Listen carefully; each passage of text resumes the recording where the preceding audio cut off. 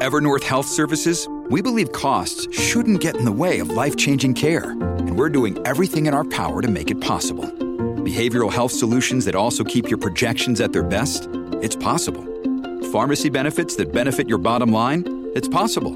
Complex specialty care that cares about your ROI? It's possible. Because we're already doing it. All while saving businesses billions. That's Wonder made possible. Learn more at evernorth.com/wonder.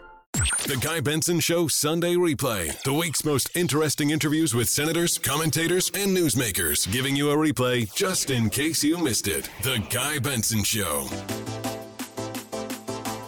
We're back here on The Guy Benson Show. Thank you for being here. GuyBensonShow.com. Podcast free every day. Joining us now, Larry Kudlow, host of Fox Business Network's Kudlow, every day at 4 p.m. Eastern, weekdays, of course, FBN. He's the former director of the National Economic Council under the Trump administration, and we enjoy having him on whenever he's able to join us, including today. Larry, welcome back. Hey, Guy. Thank you. You bet. So I want to start here with the news today on inflation, another terrible number, the worst in 40 years again. I know that there's a lot of blame shift. The White House is trying to put this on Vladimir Putin, and I'm all for blaming Putin for all sorts of things, but not February inflation. That's their talking point here. Give us your sense of the inflation problem, how it affects people, how it affects the economy, and how this White House is trying to deflect responsibility. Well, on that last point, look, the inflation is spread over everything. Prices are rising everywhere. Food, energy, shelter, housing, apparel, cars, healthcare, recreation. You can't pin it on Vladimir Putin. And for that matter, you can't pin it on energy. If you take energy out, Ralph, it's 6.6% for the last 12 months. In fact, if you took gasoline out, it's 6.4%, Guy. So 7.9 overall, but I'm just saying prices are rising everywhere. And that was last month. This is a function of too much spending, too many deficits, the Federal Reserve monetizing, accommodating, pumping in the money supply. This has very little to do with Vladimir Putin. Next month, you're going to get the Putin hit in spades. It'll be a big number. But don't be fooled by that, because inflation is widespread and it's going to be very difficult to stop. Ordinary people are going to suffer enormously. Again, not just gasoline and grocery stores. Everything is rising substantially. We haven't seen this in 4 decades. And it's going to damage the economy. It's already damaging the economy because the inflation tax is affecting really middle-income folks whose real wages are falling. And that's a big problem. ABC News tweeted earlier today that President Biden is blaming the high inflation rates in part on Russian sanctions, and then they quote him. And here's a quote. Let me read it to you. Responding to the tweet, "Well, no. These are February numbers and only include a small Russia effect. This is Biden's inflation, and he needs to own it." That is not a quote from Mitch McConnell. That is not a quote from Kevin McCarthy. That is a quote from Stephen Ratner, Larry, of the Obama Yes, administration. This is a truthful thing that he's saying. When you even have Democratic economists who are willing to be honest and saying this is kind of insulting spin, that I think is an indicator of how weak and how craven that spin is. Yeah, it's not going to fool anybody. Ratner's been good on this. Not always, but on this. Larry Summers, same story. Jason Furman, all Democrat economists. And Summers and Furman are actually first-rate economists. They're both friends of mine. Look, this story started a year ago. Right. The last reading in December of 2020 for the 12-month change was 2%. So this has been building for over a year, way before Putin. And really, energy prices have been rising for over a year. And that's a function of the fact that Biden's gone to war with oil and gas producers. Yeah, I actually want to come back to the energy stuff because I think the energy thing is a huge debate that we're having right now. We will return to that in a second. But before we do that, I just want to follow up because you mentioned Larry Summers and how far back this problem is in terms of the roots of it and when it first started to emerge. I remember back then, it's not that long ago, but we all remember that Summers actually wrote some op-eds and went out and gave interviews and was warning about all of this spending, warning about inflation. And at the time, and this was for quite a while, the White House was extremely dismissive of his concerns. He was attacked by a bunch of progressives saying, oh, this is hysteria. The talking point for a while there was, oh, it'll be transitory. What does he know? They finally retired transitory a couple months ago. But I wonder at some point, is there vindication within the center-left coalition for guys like Ratner and especially Summers, who were sounding this alarm for a while, to be ignored at every turn until it was too late, basically? Yeah, well, it's too late now, but unfortunately for Summers and those guys, it's a progressive Democratic Party. It's a progressive left Democratic Party. I mean, look, Biden hasn't relented. Even the State of the Union, he tried to sell his massive social spending package, which would have put another $5 trillion into circulation. So my point is, those guys are right. I give them credit, thanking them for joining us on the conservative side who complained about deficit spending and money creation. But the Democratic Party is not their Democratic Party. That's unfortunate, by the way, but that's the case. And, this is a year-long problem. And I can just tell you, Guy, it's going to be very difficult to stop this, very difficult. It's going to take several years. There's going to be a lot of pain in the economy. Years. And several years to get rid of this inflation. The target by the Fed is 2%. The question is, in my lifetime, will we ever see 2% inflation again? That's an important question. And it will not end well. It will end in a recession. I don't know that will happen this year, but 23 and 24 are pretty good recession target years.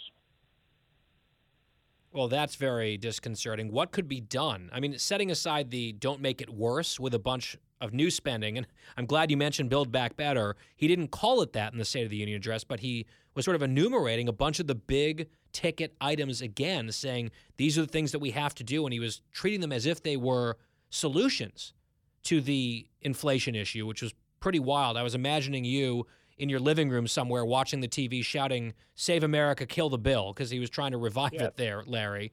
But aside from, let's say, saving America and killing the bill and making sure it's still dead, which hopefully it is, and not making problems worse with all this indiscriminate, wasteful spending, are there proactive steps that could be taken to mitigate this problem, or at least bring it down, or not create a multi-year pain fest for the American people involving inflation? Well, it may be too late for avoiding pain. But look, the solution here is relatively simple. Number one, pause the spending. Stop spending, particularly deficit spending, because that brings the Federal Reserve into creating a huge money supply increase, which they have not stopped, by the way. Number two, you should deregulate. They've got to stop this regulatory octopus that is strangling the economy and most especially strangling the energy sector, the oil and gas sector. And by the way, just for the heck of it, number three, cut taxes. I mean, I'm giving you a Reagan solution.